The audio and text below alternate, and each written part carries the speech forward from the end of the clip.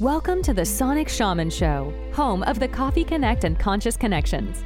The show is dedicated to empowering you to perceive, know, be, and express your unique voice in this world without the fear of judgment of others through healing, coaching, and educational services. In each episode, Hank and his guests offer tools, techniques, and inspiration to help you step into your potency.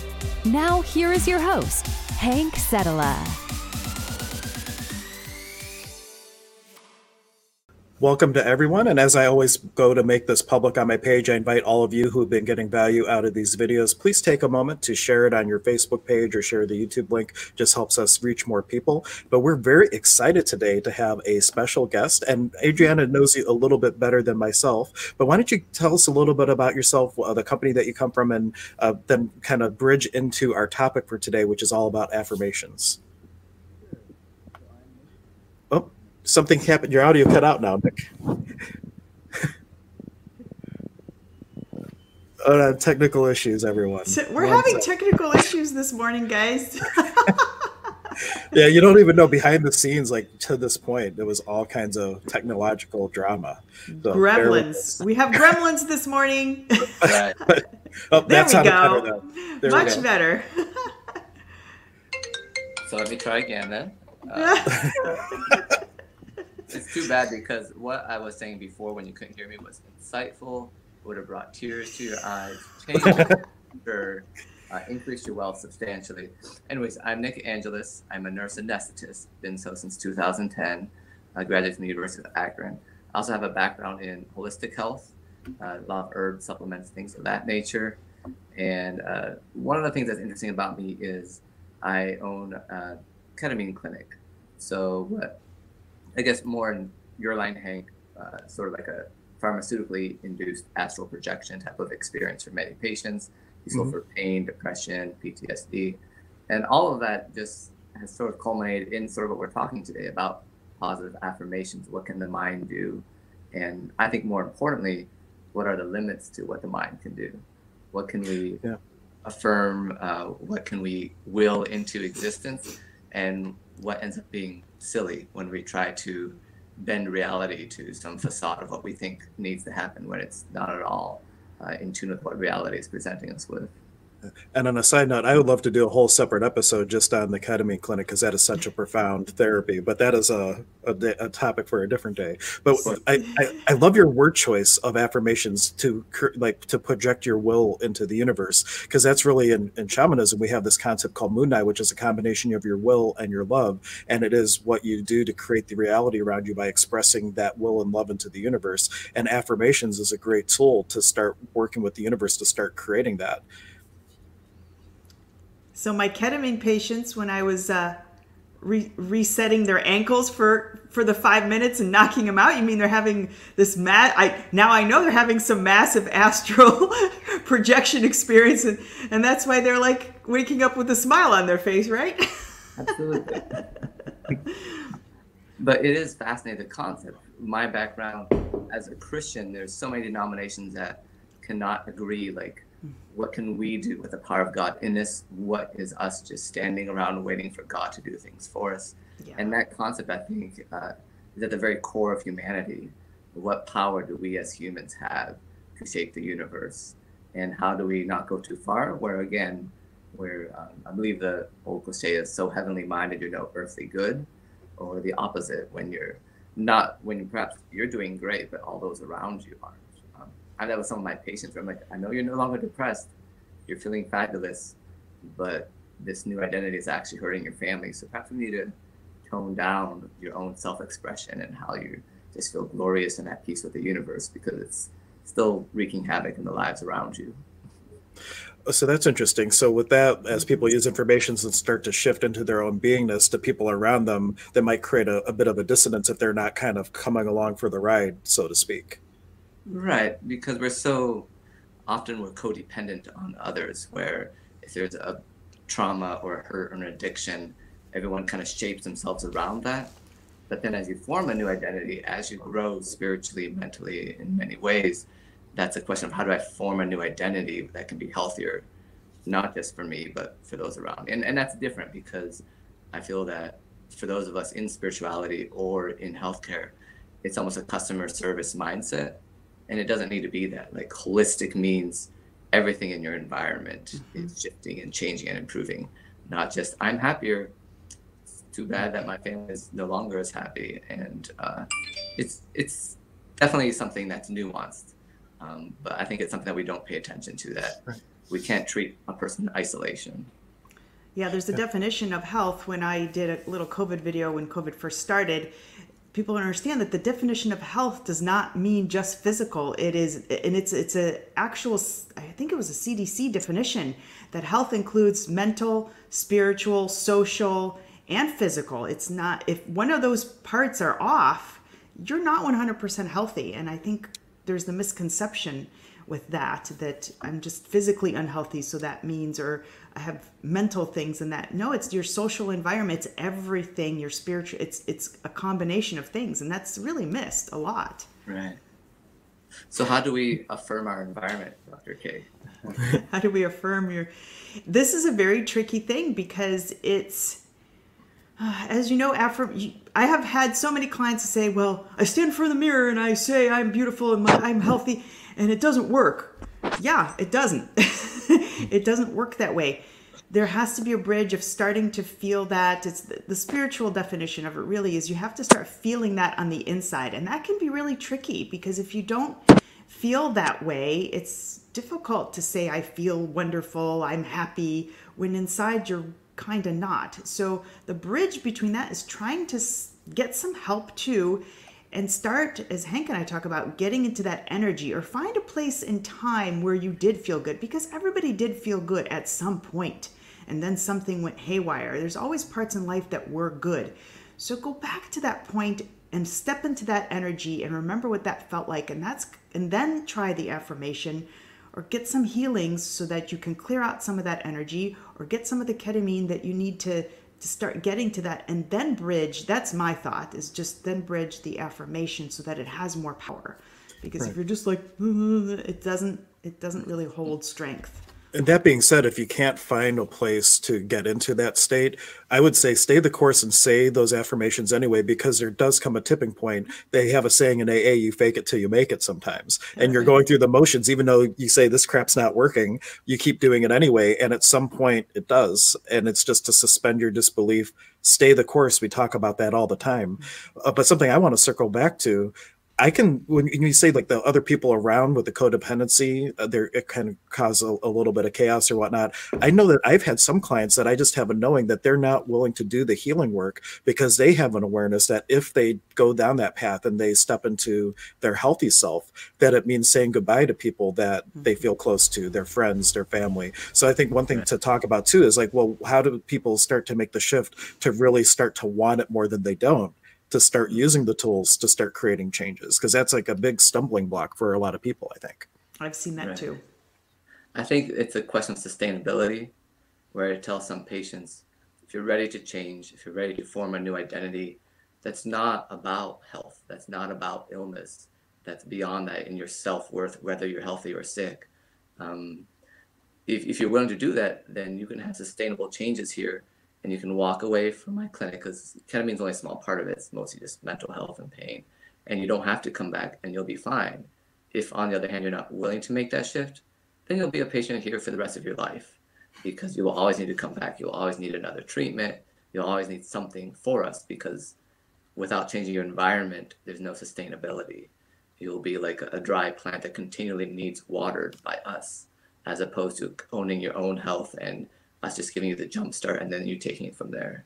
So I think that's kind of the key. And I say that a lot, that sustainability, do we want it? What are we willing to do for it? And in some cases, it's okay not to have it. Like for some people right now, it's survival. What can I do to get me through the day?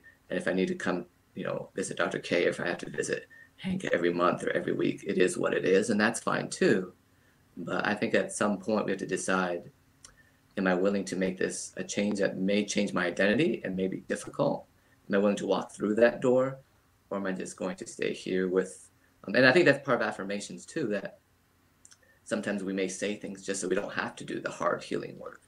Again, with my background, we may use Jesus as a crutch, that I'll just stay here and pray. Maybe God will do the hard stuff for me, instead of the more concept I think we can all agree with, which is an abundant life is a hard life, one that is fulfilling through hardship, where you're willing to go through things like grief, not just skirt around them and say the right words and hope it all works out. Yeah. Well, though things might appear hard, I'm a big advocate that if you put out to the universe to bring you things with ease, it doesn't have to be hard. But we're taught that at a young age, that for you to make it in this world, you have to work hard. And I think some people's point of view about that kind of creates that environment where, well, if I don't work hard, that means I can't have it. And we kind of take out the possibility of ease. So I like to throw that in, that, hey, maybe it doesn't have to be so hard. But if that's the way that it needs to show up for you, then be willing to be that change and face that and move through it. It's all about staying the course. Yeah. Sure, let's reframe it. Instead of hard, let's take this from the angle of strife, meaning that when you're striving for something that's immovable and you're still expending your effort and that energy isn't coming back to you, that's when you're doing it wrong. Because you're right, even in hard work, there should be a sense of ease that I'm on the right path. And without that, then you get what you're talking about, where, oh, I'm doing it right because I'm struggling. Well, no, sometimes you're banging your head against the wall and you need to take a different angle or do something else. Especially I'm a very driven person. So many times in my life, I realized things like, I worked 120 hours this week. This was not appropriate for my own well-being. Your human needs a break. Right. Yeah, I've seen that too. A lot of people stop before I've had a lot of clients that come in that are afraid they want it, but yet it's scary to do the work because it may be a little bit painful to walk through the door, because it may pull up something. It may be uncomfortable. And I have had a handful of patients said, well, I don't want to do the healing and I don't want to do the Pyraminx process because that was hard work. I'm like, well, but do you want to get to where you're going? And this will be much faster than the way you've been taking it. So, or maybe it's just uncomfortable for them, because oftentimes the symptoms that we experience are the real cause of it is so deep from childhood, or things that we've shut the door on, and the ego desperately doesn't want to deal with any of that stuff anymore. So it will distract you and manipulate you to always choose something different than something that's going to take you out of that well-trodden wagon road rut that you're in. And that if you have where there's a will, there's a way. And I love the thing you said, Nick, about having your own self-sufficiency with water. It reminds me of, to use a Bible reference, teach a man to fish versus giving them a fish. If you teach a man to fish, they always have food.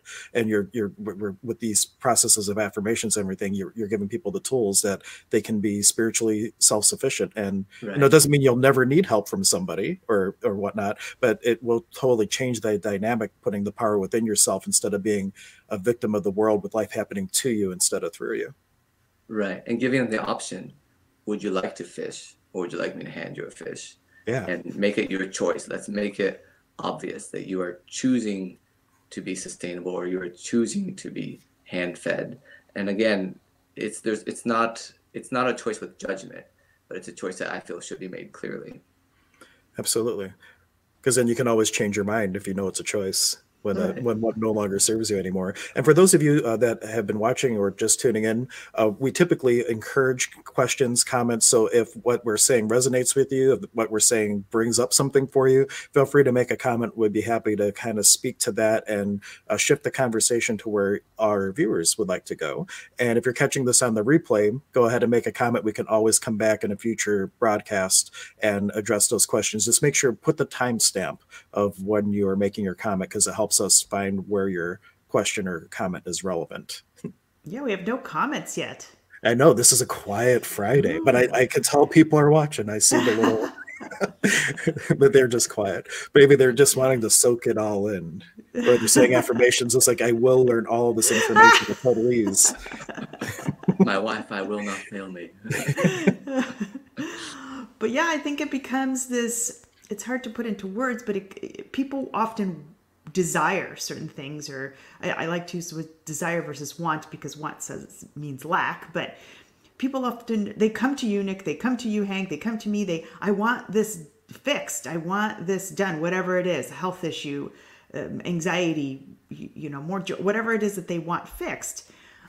Yet it's so interesting as to all the resistances that pop up, and God knows it happens for me too. It happens for all of us. We all have resistances, but it's amazing how these start layering up to, well, I don't want to take that vitamin B6 because that's going to hurt my stomach. And I don't want to take that because I don't know how, I don't think I want to do that. And I'm not going to eat that egg that you're telling me to eat, even though it does have a lot of protein in it so it's all these becauses start happening. So it's really interesting how the mind and the ego will start layering up resistances to these things the way we do it. Like in the ketamine, probably not. They sit down, you hook up the IV and you go. That's maybe a little bit, or is it? You can comment on that. It's completely a willfulness. So we were able at first to try to get insurance to pay for these treatments completely. And we realized that without the energy exchange of someone giving of their resources to receive this, it wasn't doing much. That without a personal sacrifice, and even the Spravato, which is insurance does cover, it's a nasal spray. Well, you have to sit in the clinic for 2 hours. So that's also an investment of time. But without an investment, these sort of psychedelic therapies do nothing for you because it's not something you take it and you're great. I mean, it can be at high doses, but I, of course, am saying if you engage your mind, we can do this a lot more gently. And so that's, I think, an aspect that without the willingness, and it's what you said about the ego. We want to change, but on our terms. And the very concept of change means that what you've done so far has been insufficient. So you have to go beyond what you're willing to do or what you know. You have to find someone who knows something that you don't know. And that's the way to change, which is hard for me. I tend to be self-sufficient. And now in my life, I'm in a place where I practice a helplessness, actually, where I'm like, hey, I could do this on my own. For the sake of the habit of knowing when to ask for help, the next time I need it, I'll go to my brother and ask him, or I'll find a friend or a pastor. And sometimes it's just forming the good habit so that when I'm overwhelmed next time, I'll already have resources built in, as opposed to like, otherwise I feel I'd be like a baby just crawling around enjoying my toys. And then one day it's like, it's time to do calculus. Let me use my baby mind and figure out this logarithmic equation immediately. Like without that practice, you can't do it during times of hardship and stress. Yeah. And it is a journey. I think one thing I've learned, I've always been like, give me the thing, the instant thing. How long is this? I'm a very structured thinker. So tell me I have to do this for 2 weeks and everything's going to be gone. And one thing I'm learning, this is a journey. It is day to day work. It's not like you get the ketamine injection and you're done and you're healed. Boom, anxiety's gone, never to come back. There's so many pieces to this, and it's a day to day. Like I've learned to become a routine and meditate pretty much every day, do a clearing every single day. Maybe I skip on a weekend when I'm busy, but getting a routine, that's where the shifts, that's where life starts changing. You don't detox and eat clean for a week and then you're magically never ever going to have to do anything again. That's magical thinking. So it's a life change. And something that just came to me too, like 28 years, well, they say in astrology, like the first 28 years is you being programmed, and we're unconsciously creating the reality around us. And then when we have a wake up call and we start to work on ourselves, we're trying to consciously undo 28 years of unconscious manifestation. And it can be daunting because we want that quick instant fix, but it took you X amount of time to get to that point. So give yourself a break, use tools, and really start to go for gusto, but recognize that how long did it take you to create the space that you're in?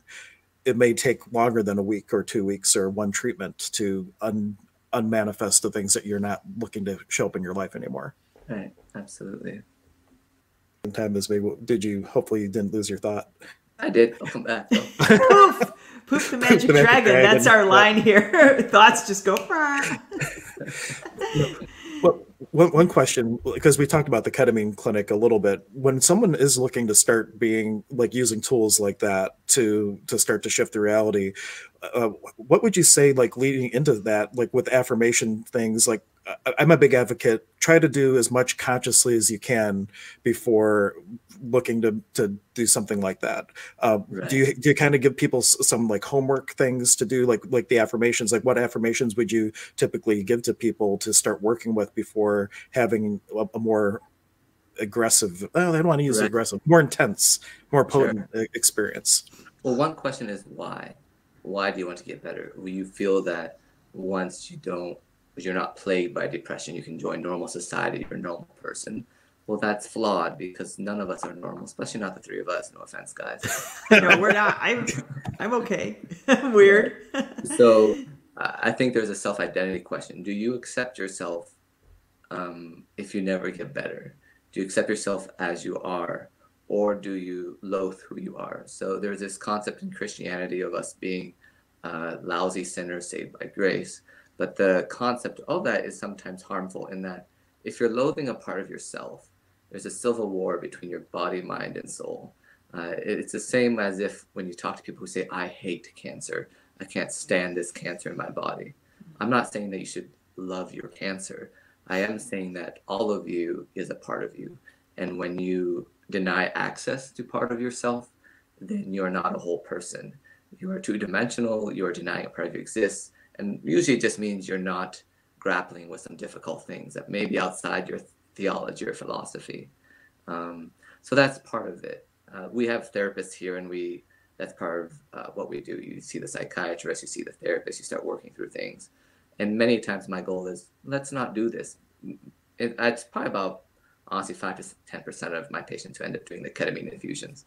Because often we say, well, try this medicine, or let's look at this affirmation. But by the time they get to that stage, then they have built in some tools so that they can make it go farther, longer, again, with a goal of sustainability rather than always having to come back. And I think that's important, that not that you have to exhaust everything that you have, but you need to have the right tools. And I did remember what poofed away from me a few minutes ago.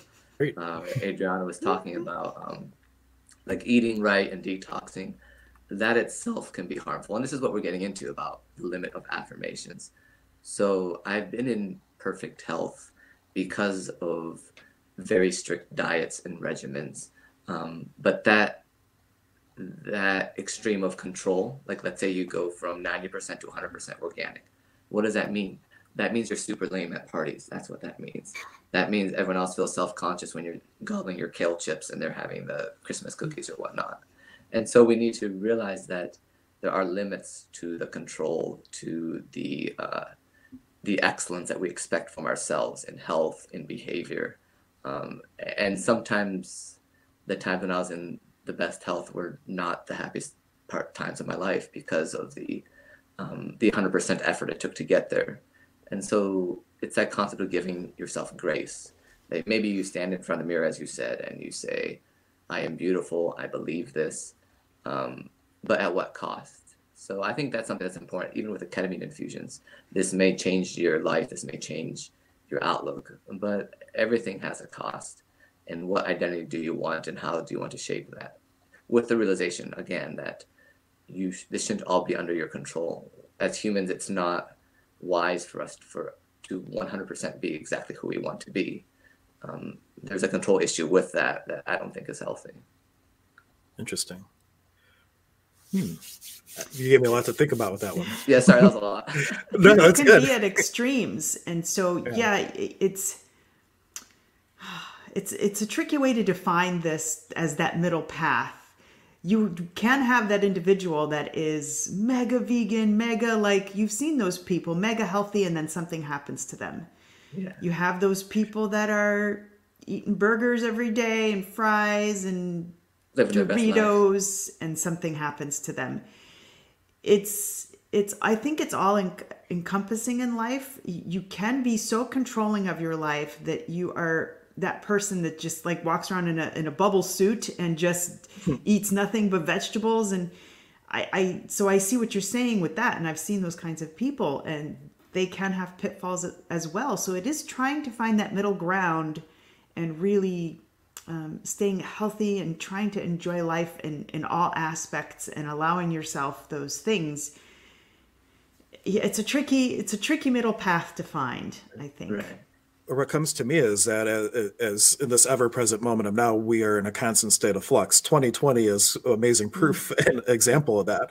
And oftentimes when we start to define and conclude who we are looking to be, we're projecting this thing into the future that we're now not giving ourselves permission necessarily to change our mind in the next 30 seconds as our awarenesses change. Because we're always taught you set a goal, you go towards the goal, you don't deviate till you hit the goal, and then you might reassess or whatnot. But what would it be like if every day you redefine who you're going to be in the world and give yourself permission to change with the world? And that might be kind of the missing piece in a way. Like the middle ground might be that you're willing to change as the world changes, and what would create the most for you in this moment versus seeing myself 20 years from now, what would create the most, but tomorrow the whole world changes, but I don't lose my vision. Mm-hmm. Yeah, and that may be personality based too. For me, I'm a little bit too flexible, a little bit too willing to pivot multiple times a, hour, day, whatnot. So for me, sometimes fixate on that goal and is good for me. But yeah, it all depends for sure. I did have one thought, what you said about 2020, and because I assumed that this show would be a little awkward in a really good way because we all have different spiritual beliefs, we all have different approaches to health. But one thing with positive affirmations, is it okay to be awkward and political and strange? Well, absolutely. Okay. We can be. The more awkward, the better, I think. Awesome. So I was thinking when I knew, and I know knowing each other as experts, we didn't have to plan this. This is just a conversation, what comes to mind. But I was thinking yesterday about the chaos at the Capitol and how this is based on affirmations. This is based on someone says their reality of this election was fraudulent. And because it's said from a charismatic leader who people follow, there is chaos. And that's, I think, a good example of the limits of affirmations. Because I was thinking, what are you protesting? Are you protesting addition? Are you protesting math? The way that more people didn't want this person than you did?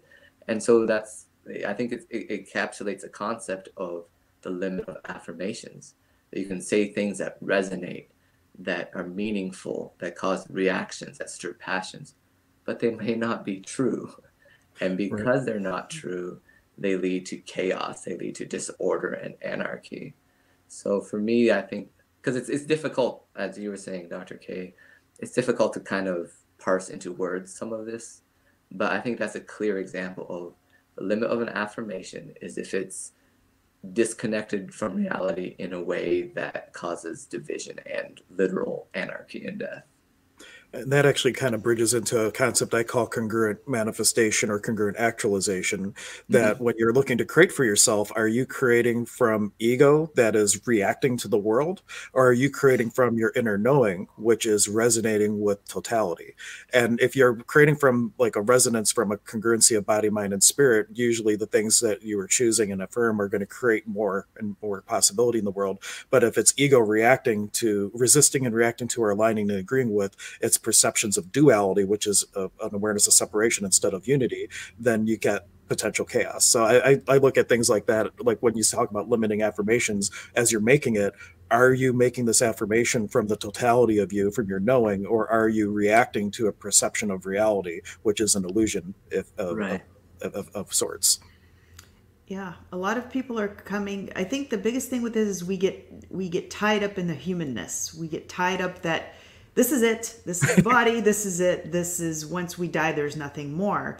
But we always forget that there is a spirit inside us. It goes beyond us, actually.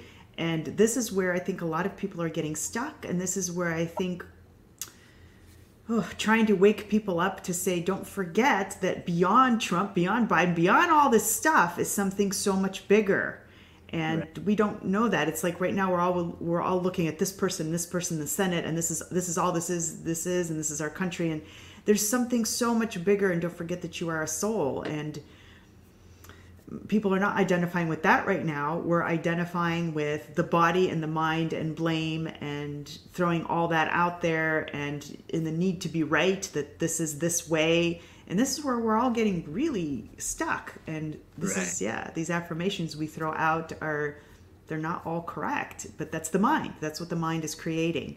So it's tricky to put into words, and those that can see it, great. We can see it. There's a lot of people that still need to be brought up, and so.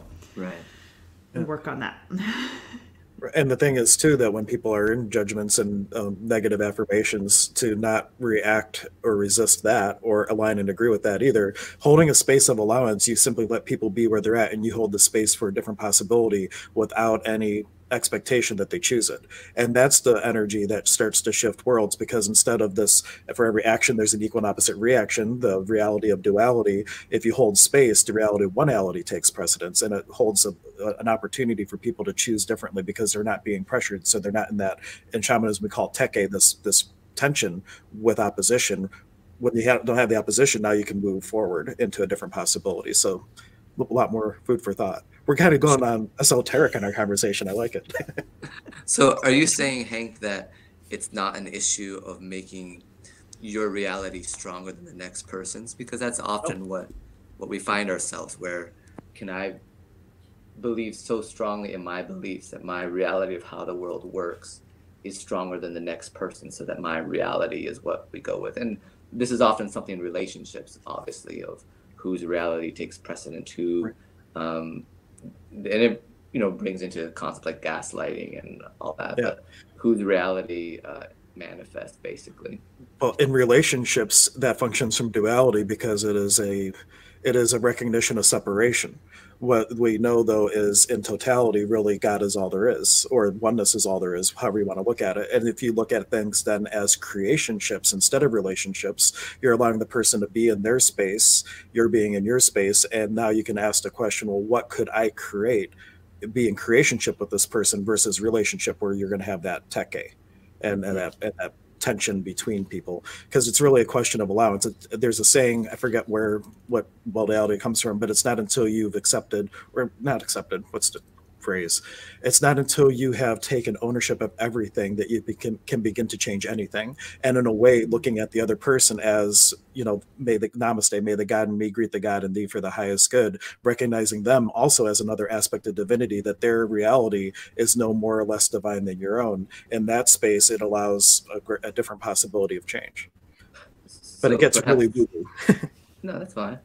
So perhaps it's a concept of being rooted. Like, I know, Dr. K, with some of your work, that's not maybe in those words, but that is a concept of it, of like, if you're rooted in yourself, if you know your body, if you're at ease with your identity, then there's a lot more that you can do, both interacting with yourself and with others. Yeah, I agree with that. It's really all about you, because as you change yourself, things around you will change. And as you said in the beginning, it is a little tricky, because then it affects family members. So you really have to always bring it back to you. And I tell people, stay in your own lane. Stop merging. When you're driving, you're not going to go merging into somebody else's lane, are you? You're going to focus on the lane. What happens when you go into the other lane? You start bumping off. You start getting hit. So staying in your own lane, and that's tricky for people, because what is my mom going to think? Well, now that I'm happy, what is people are going to be upset. Yeah, sometimes people fall off the sides, and that's really tricky. So it's really always coming back to you, because you've entered this world as your own soul, and you will leave as that. And that's where things they get sideways for people, and they can't kind of catch all these things. And it's just always bringing it down to you and taking ownership, yes, of everything that you've created, because you have created kind of your own world. And then we want that, the mind starts searching for all these fixes, and sometimes the fix is just doing a nice evaluation of yourself and how things have created.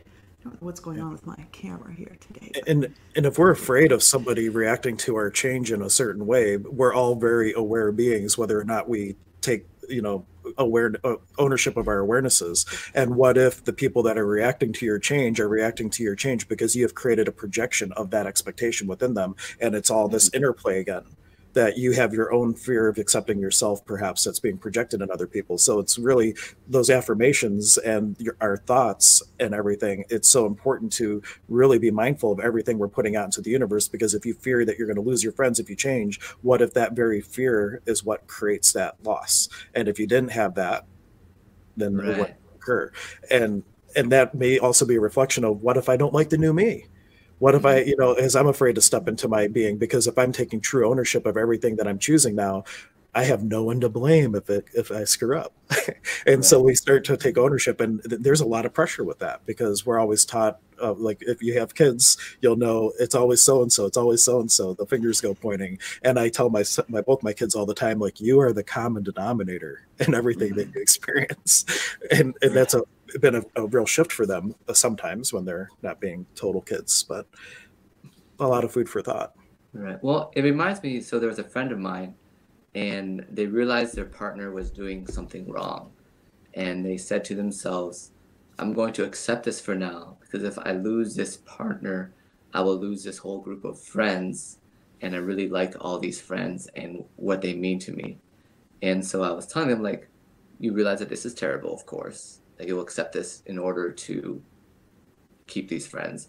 But at least you were aware of the dynamics. You were aware, I'm doing this because I like this whole group of people. And sometimes that's the first step, and it's a necessary step, that sometimes we're not ready to be who we need to be, and we're not ready to demand what we need in a relationship or in life.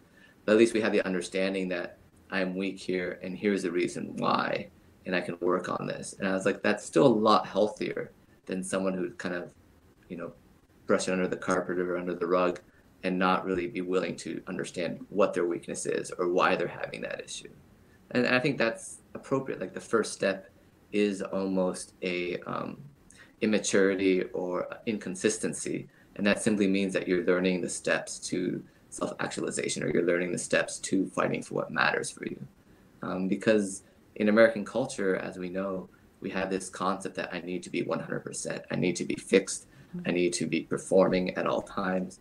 And that's not, as a Greek, if you have enough money for baklava and some coffee with friends, you're set. What else do you need in life? And it has its problems. I mean, Greece still has a lot of debt because of that philosophy.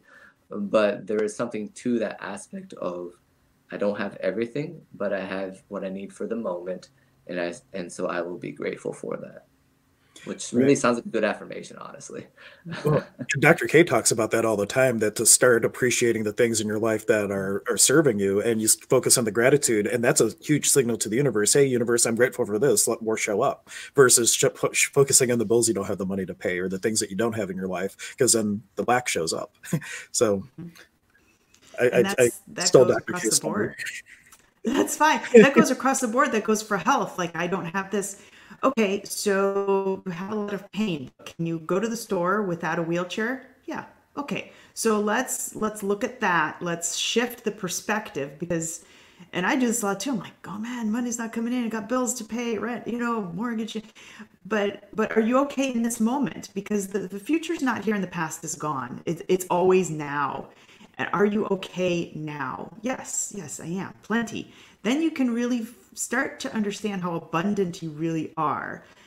And these are very tricky things, because the mind will pull you in different directions. You get it in this very moment. The second we get off the stream, it's going to start pulling you back to the other side. It happens all the time. So this is where it's the consistent work, developing the tools to bring yourself back and say, I'm okay now. I can get up now. I can get up. I got up from bed this morning. There's always worse. And so we always want this like instant fix, and to just clean it all up and get to that 100%, because that's what society wants. And that's the rules that we've put on things. And I'll do my affirmations so that I can, everything's going to change. But people fall short. That's the problem. You can give people affirmations, and when they don't work within a week, within 2 weeks, within 3 weeks, it's Dr. K didn't work. It can take a month. It can take 2. It can. For me, it took about a year. I've shared that before. With when I got sober from drinking, I had that affirmation: self-pity and gratitude cannot coexist, and then immediately reframing wherever I went that was negative. And for almost a year, it was just a word game. It didn't do anything. But then there's just shift happened, and I just started being grateful, and it changed everything. So we talk about that staying the course. If it doesn't work, fake it till you make it, and that shift will come. But you have to suspend your disbelief and continue to.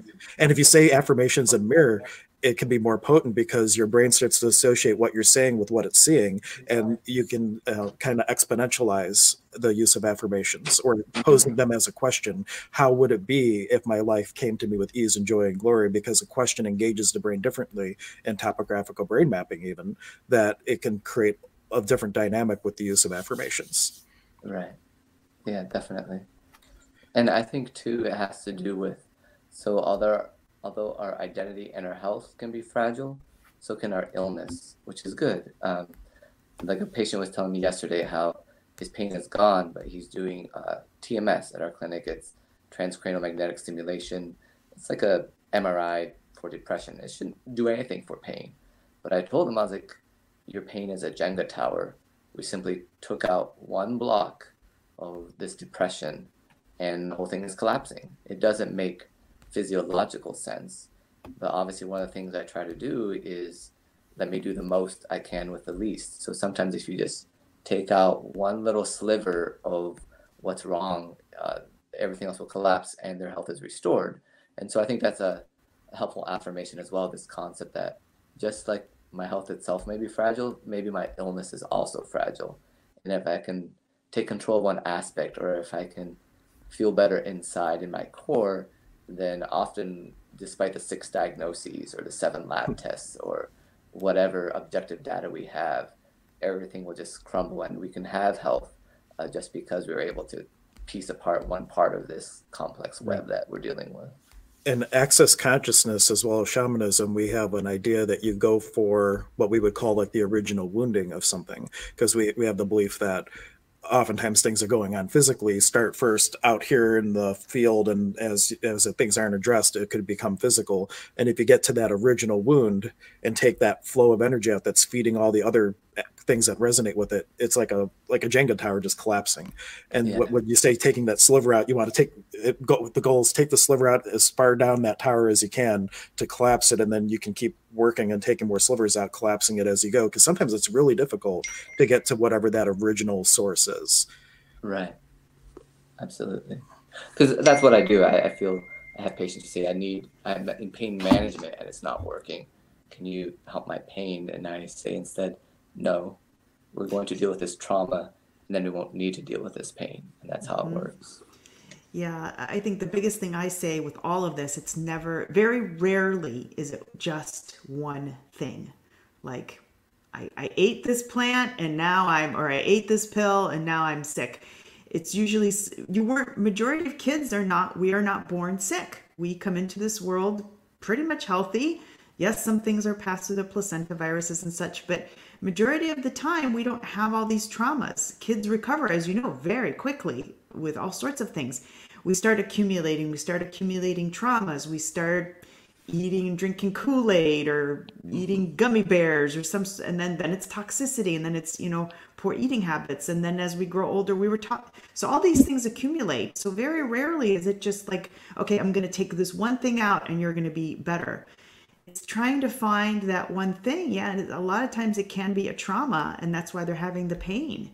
And if you can unplug that, it can get a lot of things to crumble. Some people take way more work. So it's not just like one session and we're done. It's the accumulation of different things, poor eating habits, different traumas that we've had. I've met a lot of people have had a lot of traumas, and all of a sudden now they have some sort of allergy or something or pain that's popping up. And that's due to all these culmination of things that have happened. And now the physical body, as Hank and I talk about, it works its way in, and it's a biochemical reaction that starts happening. And now they have a result, and now it's a crutch or whatever else it is. And so working on that often unplugs things. And that's why sometimes pain management isn't working. I've had a lot of patients in my past that we went to pain management, I was okay for a week, and now it's not working anymore. Because that's symptom management versus cause management. Theoretically, biochemically, what we're doing should be working. If you're looking at it from a traditional medical perspective, it should be working. Why is it not working? Or something else. And that's when people need to come see one of the three of us. Is like, physiologically, this should be done, and it's not. And I know I play a lot of devil's advocate, but there are limits to that too. So one of my favorite books, very irreverent, is the book What White People Like. And it mentioned how in American culture, like, we like to blame our parents for a lot of stuff. Like, the concept is, oh, my parents did this wrong and I messed up because of this and that. Well, in other cultures, it's more of like, hey, I'm going to be there until age 30 and I'll live at my parents' house and all that. So sometimes that's a concept too. just want to bring up for everybody watching, I'm going to read through some. We did have a couple comments, but we were on a roll, so I didn't bring them up. We have about 5 minutes left because I have another thing at 11 that I have to hop off for and be on. So if you have any questions, please ask them now. But back towards the beginning, Joseph was just offering, along with affirmations, commitment, consistency, persistency, running, jogging, walking a race with no finish line, laugh out loud. And just, I think he was speaking to like the staying the course type of energy and recognizing that there really isn't an end goal because everything is in constant, continuous flux and whatnot. And Greg had to run to work. He might catch the rest on the replay. But Greg was saying, I have been very successful in my life at times, but looking back, I seem to have allowed myself to go so far and then fear set in. So this resonates with me. Fear of losing my family and friends and historical habits. People will say, you have changed. Of course you have changed. That's the point. But maybe you could speak to a little bit about this, like people who start to have progress and then they kind of really relapse back into old habits. Is there something people can do as they are starting on that path of change when they come across that stumbling block, things that they can do to persevere through our inclination to go back to the old way that's more comfortable? I can tackle it first in that. So remember that like when people are overweight, they'll do a diet that works and then their body resets to a weight that the body thinks is better for them, which is not usually. So that's how it is in mental health and I think physical health. Our body sometimes has these reset points that are not what we want. And so we strive and we struggle to kind of deal with the symptoms and change the way our body wants to go back to something else. And obviously in mental health, a lot of it's trauma, that we have these defense mechanisms that served us and protected us at one point and no longer do that. So I think we have to think of it in terms of resetting what the body thinks is right. And that is a reality change. With that comment of fear, part of it is really realizing that there are parts of us that degenerate, or we can't always stay in the perfect philosophy or the perfect idea. For example, I'm at a point in my life where I no longer have the patience to watch self-destruction occur in front of me and just pray about it or whatnot, where I need to act. And it's honestly not that I don't have the ability, because I'm a very patient person. It's simply that this did not serve me well in the past, and so that I cannot take that into my future, that I need to confront much quicker. And because for example, when I get angry, it's a choice because I don't lose my temper. So if I get angry at you, you can't say, well, he just lost his temper. No, he chose to get angry at you. And so we have to realize that we will lose things. We may lose positive attributes of ourselves as we grow. But that also leaves room for growth, and stagnation is a real issue. Just like water gets algae and bacteria if it's not flowing, so do we as humans. So sometimes we will lose relationships. We will lose attributes that we very much loved about ourselves, but that's just part of it. Because, we've all seen, getting awkward again, we've all seen people who were like, are they 30 and lived really hard? Are they 50 and really lived their life right? Like there's this aspect of we want to capture our youth and stay with it, or we want to still be something that we are no longer. And the result over time is preposterous. There's a meme of like a pug and it says, here's what every man over 30 looks like in skinny jeans. So that concept of sometimes we try to capture something that has left a long, long time ago, and it's silly when we try to hold on to that. One thing that you said about the body resetting to a weight that it thinks it's healthy, a concept that I personally believe in, is that the being and the body are two separate things, and that we can do things to enter in a communion with our body, because sometimes we're making a choice as the being and the body doesn't know really what's going on. And if we can be in a space of a congruency with that as well, it can bring a lot more ease with the body changing with the being as we're making different choices of who we're really choosing to be in the world. Just bringing up Greg's comment too. He said, great conversation. He had to go to work because he had a training, but I'm sure he'll catch the rest in the replay. Then we have Magic Mike just waking up and joining us. Good morning, Mike. You'll have to catch the replay, buddy.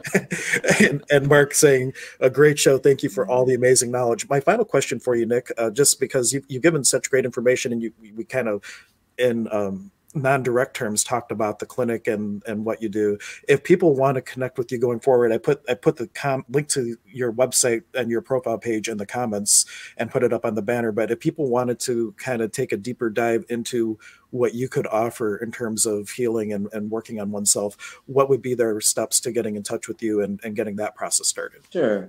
And like Dr. K's practice, a lot of what we do is, hey, you've been to a lot of places. They couldn't help you. Now it's time to try this. Most of it's insurance-based. Some of it isn't.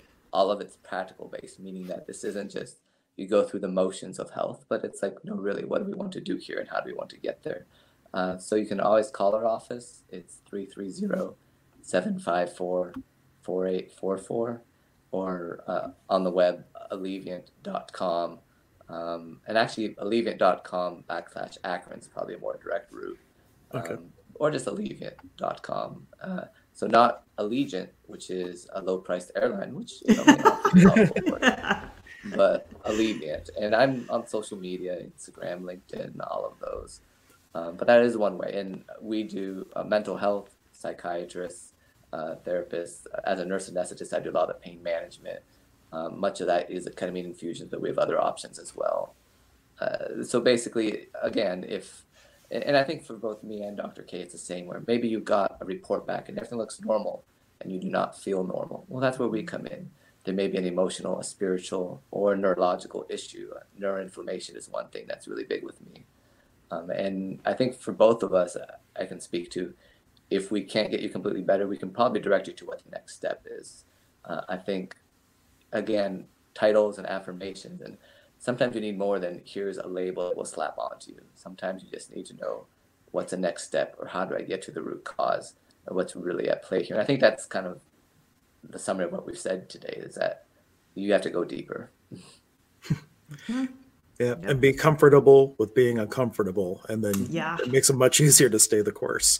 But I thank you so much, Nick, for coming on. I hope that you enjoyed it and that you will come on again. I think we had I had no idea what to expect with our conversation, but I absolutely loved the directions that it went in and what came up out of it. So I personally really enjoyed it. Great. But thank you, everyone. If you're catching it on the replay, please share. Well, if you're catching on the replay, please drop any comments with questions that you have. And always please share the video if you got value out of this. There was a link to our YouTube channel in the description for this video. That is the best place to share it, because it helps it get organically served to a lot more people, so we can help more people. And tell all your friends about us. We really enjoyed having you. Any final thoughts, Dr. K, before we... I think, this is not a very clear-cut answer. We are all here to help you. And I think the biggest thing, maybe find what resonates with you. Not every healer. I've been to a lot of different people for myself, and I got something out of everybody. So sometimes you're with somebody for a while and maybe you get a little tidbit out of it. Maybe somebody gives you more. Find who resonates with you. You're always going to get something out of everybody. Nothing's a waste. But find who resonates with you and ride with them until they get you to the next saturation point, and then you can move on. It's levels of life. I'm going to call it just levels of life. Right. Yeah.